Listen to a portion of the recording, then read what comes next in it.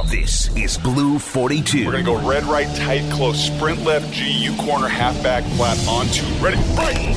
Now here's your hosts, Danny O'Neill and Paul Gallant. Blue 42! Blue 42!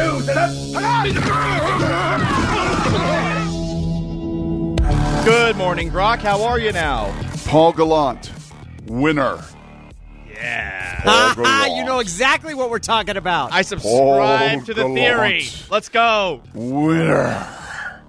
I do know what you're talking about. I had a few of my buddies send me that, and Ben Hartsock in particular, who I do some radio with, who has a very strong take on that and feeling on that. And yeah, what do you think? Yeah, well, I mean, Pete keeps score, right? Doesn't he have a board up there to compete every day? Isn't that Pete's deal? But he certainly doesn't do it individually. Right.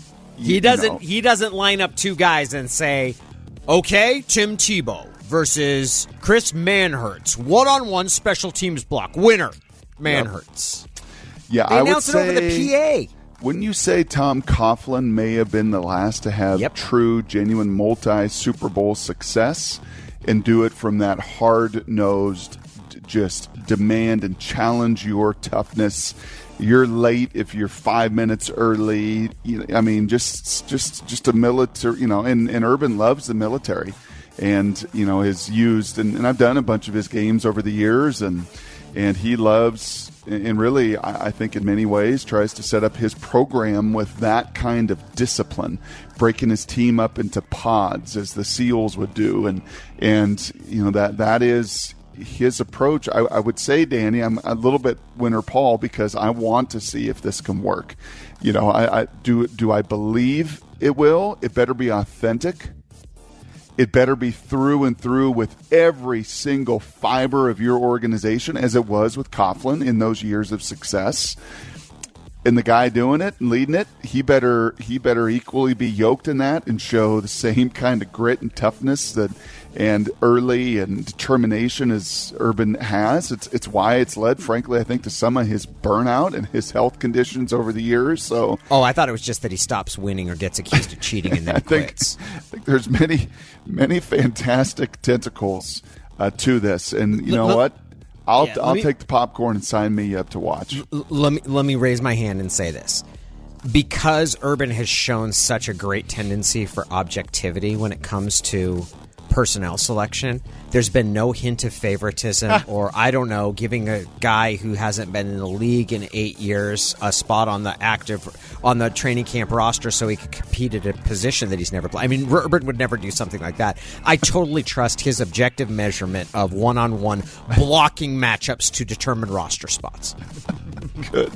I like it. I love it, O'Neill. So are you rooting for his... Urban Meyer's living right next to Joe Judge in Harry High Schoolville. Brock, you mentioned Coughlin, and this actually makes me even a little more skeptical, too. If you haven't listened to Aqib Talib's podcast, it's great, and he had Jalen Ramsey on a couple of weeks ago, and Ramsey just talked about how the Tom Coughlin experience basically unified the entire team against Coughlin. With all the stupid things about that they felt were dumb, about getting there 5 minutes early, things that maybe would have been practical for getting a roster in check in the 1990s or something like that, but maybe not necessarily the case anymore. So it definitely does have the potential to come back on him. It's just I think that he's done so well at every single level, and now you're giving him a possible once-in-a-generation quarterback. I don't think it's sustainable. I don't think Urban Meyer's going to be there like Pete Carroll for 12 years. And sustain multi-double-digit win seasons year after year after year after year. I don't think it's sustainable. It wasn't sustainable as he climbed the ladder in all those other spots. College a little different, right? Because he did climb from Bowling Green to Utah to Florida, and then obviously after multiple national titles won a national title and had, a 900 winning percentage at Ohio State over the course of his career. But, not sustainable for decades and decades. And remember, Jacksonville... did win. I mean, he did win when he started with Mark Brunell and Tony Baselli and those guys. That's true.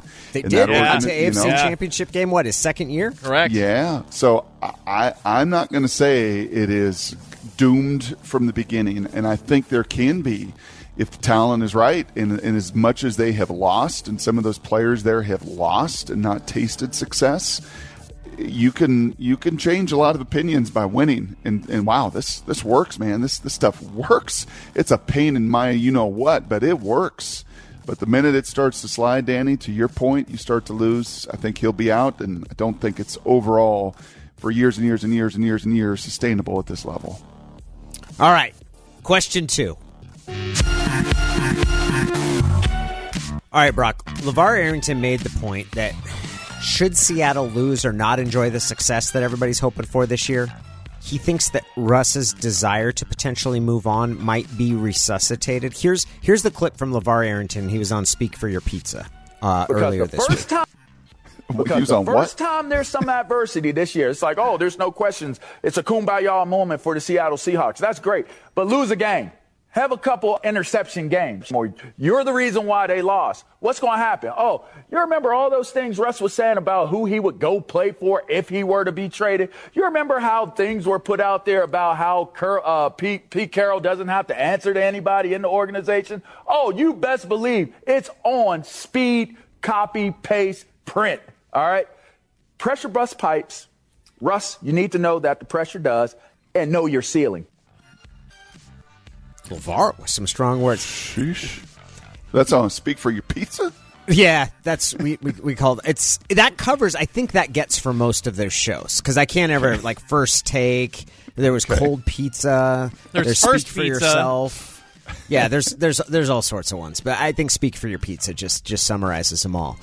We've basically accepted that this is probably Aaron Rodgers last year in Green Bay. Mm-hmm.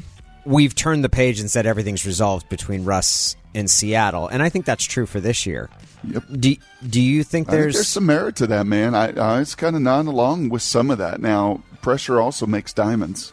Mm-hmm. As Mark Jones used to love to say, it bursts pipes, but it makes diamonds. And so it can cut both ways. Russell has lived under an immense amount of pressure for a long time here early on because of team dynamics and everything else. So I don't think it's going to be a pressure. But, if there is losing, if there is back-to-back losing, back-to-back-to-back losing, something that's never – is Russ ever lost 3 games in a row in Seattle? I don't think he has in 10 years.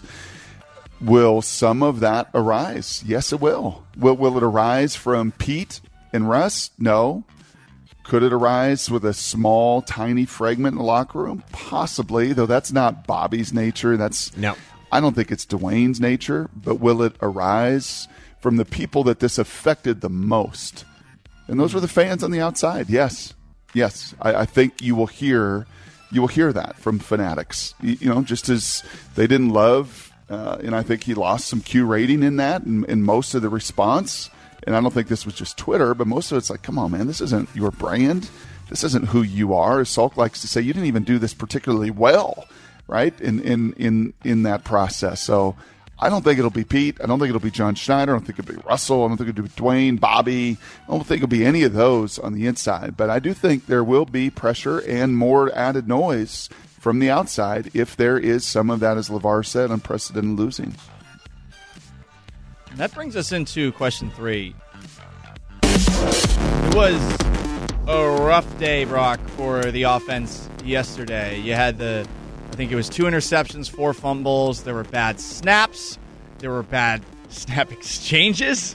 There were bad handoffs. There were overthrows. And there was a moment in practice that really cracked me up. And I just think, good old-fashioned trash talk. But after Russ held on to the ball for a while and took off and scrambled, Bobby Wagner told him, quote, "You're going to have to pass sometime," end quote. As he ran back to the huddle, he was holding the football on long. It's regular to see bad days at the office for an offense in training camp, right? Yes. Yeah, you're going to absolutely have clunkers. I'm curious on a couple fronts. And by the way, quickly back to question 2, which as you said leads to 3. Can you imagine if Sherman were still here? I wish he was for that moment. Because, right? I mean, was. If it, or just some of the tenor of that Legion of Boom and their voice being heard on that, like they would have ramped up, I think, some of that pressure internally. I don't necessarily I'll stand by what I said. Don't necessarily think that's the makeup of this crew. Paul, to answer your question, I watched your video yesterday, enjoyed the 2.5 minutes of it as you were processing. Were you in your car in the parking lot of the Seahawks facility? Yeah. Needed the air conditioning. Yeah, you did. And you needed just some time to kind of process it, and you laid it all out there. And, yeah, there were clunkers. And there were days that Mike Holmgren blew the whistle, start this crap over, and didn't say that word. Like this is ridiculous. What was the tenor on the field? That's what surprised me. Because did Pete lose it at all? No. Did Shane Waldron, his first real adverse day, did he And I guess you wouldn't expect either of them to, because that's not necessarily in their DNA. And based off of what we're learning from Shane Waldron, it sounds like he also is kind of affable. So I thought at some point they might pause things and say, hey, let's figure this out. Maybe not in a Bill O'Brien yell at everyone kind of style. Yes. There was a moment where everyone came together, but I don't know if that was just because they were switching, what was going on at practice. So, yeah, I did not get that sense on the field. And there's not that voice. There's no Doug Baldwin. Doug lost his mind. Dwayne Brown is holding out. He would have, if he's on the field, I bet you he lets it be known. He didn't like that nonsense, right? I bet he barks a little bit. That's not Tyler Lockett. DK would be next to me. Is hopefully a guy. I mean, that's where you want it. I don't want it from Pete. I don't want it from Shane Waldron. I don't need it from Mike Solari. I would hope on a day like that, and maybe it's done internally. Maybe Russ gets in that room in the offensive meeting yesterday and is like, enough. That can't happen. That won't ever happen again. But, that speaks to, I think some voice that needs to resonate and take some ownership on that side of the ball, that you may have one of those in training camp. You better not see another one. It's always such a funny sort of process of watching a new offense, and you get worried about how it's going. There's a little bit of this that's inevitable, though, right? No and maybe doubt even about a good it. sign, right? You got a new offensive coordinator. Russ they changed offensive coordinators from Darrell Bevel / Tom Cable to Brian Schottenheimer, but even Pete said 70% of our playbook remained the same. This is different. This is a new offense. There's there no doubt probably about are it. going to be some stumbles. Oh, I would bet every dollar on my savings account there's going to be. And, last year they came out gangbusters, right? First half of the year, historic stuff numbers-wise. Russell's QB ratings and explosive plays and yards. I mean, it was just unbelievable. And I think continuity in that helped. And obviously the second half of the year, a lot of that deteriorated. And unfortunately, fortunately, it coincided with the defense coalescing and getting better and in winning a bunch of those games by their play on that side. But, yeah, there will be, I said that to you guys a couple weeks ago, there will absolutely be stops and starts and struggles. It is a new language. Everybody's trying to get on board. There's new personnel. And, frankly, there is a first-time play caller. First time since his BB&N days that he's in the booth calling the shots, and there is a learning curve like hours in an airplane that will come and that he's going to have under his belt to grow and develop. So, yeah, there's going to be a learning curve to climb. There's no question in my mind. That is Blue 42. Brock, the Tom Coughlin example has me thinking, because I've generally, the guy that I always point to is when Mike Singletary sent Vernon Davis off the field in the middle of that game, and it was against the Seahawks. I remember my reaction just being, that's not going to work. Correct. Like you can't do that. Like if you're gonna publicly challenge your players, and it's going to be about toughness and manhood and authority, like you're not going to last. Like who were the only ones, Danny, collegiately, that have come from the college game and had NFL success? Jimmy Johnson. And Pete he Carroll. was tough. He's tough. He was cutthroat. He was business, and it was cold-hearted, and he was super, super demanding on guys. It was Pete Carroll. I'll say this about Jimmy, though. Jimmy was that way, but Jimmy wasn't that way in public. Like Right. Jimmy wasn't. All those stories came out afterwards about the guys that he would cut and sort of to send a message. Like in public, he did not make a big show of how demanding my system is. Like he did that all behind closed doors. I really think that there's something about the fact that Urban's doing this publicly and that Joe Judge is doing this publicly that's the real problem with it. Not the actual like how to try to create toughness and accountability. It's doing it in your system, being out in front of it. Like, this is the way we're going to do things, and winners and losers. Sure. I would say, too, I brought that up with Jimmy and Pete. What did they also have? Incredible success collegiately. they brought a track record of national championships. This is the way you do it. And Urban Meyer, unlike others that have come to the college game and flamed out, his success in multiple national titles at multiple places, I mean, he's bringing that kind of pedigree to it. It's not Joe Judge. It's not, coach up in Philly, Nick Cesario. It's not any of that. I got a track record, maybe at the other level, but so did Jimmy and so did Pete. And I know how to win. And I think that can carry, as I said, man, on the short term, can carry a bunch of weight. He is Brock Huard. We're going to check in with him again next week. We'll have some football games, some preseason football to talk about. Hall of Fame game. You excited, Brock? Yeah. Yeah, I am. And I think I told you guys I'm more excited to actually be there Sunday night at Peyton's induction. So flying out. Ooh, that'll be cool. Sunday. And so, yes, hopefully we'll find some time. I may have to be a little later on Monday or earlier or what have you, but we will check in from Canton and fill you in on how all that. I'm really looking forward to that. Seeing old teammates I've not seen in 20 years and see Tom Moore, see coaches, see just, the people. And it's quite a class that's going into Canton on Sunday night. So a bunch of stories coming your way next week from that experience for sure. Have fun. Travel safe, Brock. Okay, boys. We'll do. See ya. He is Brock Huard.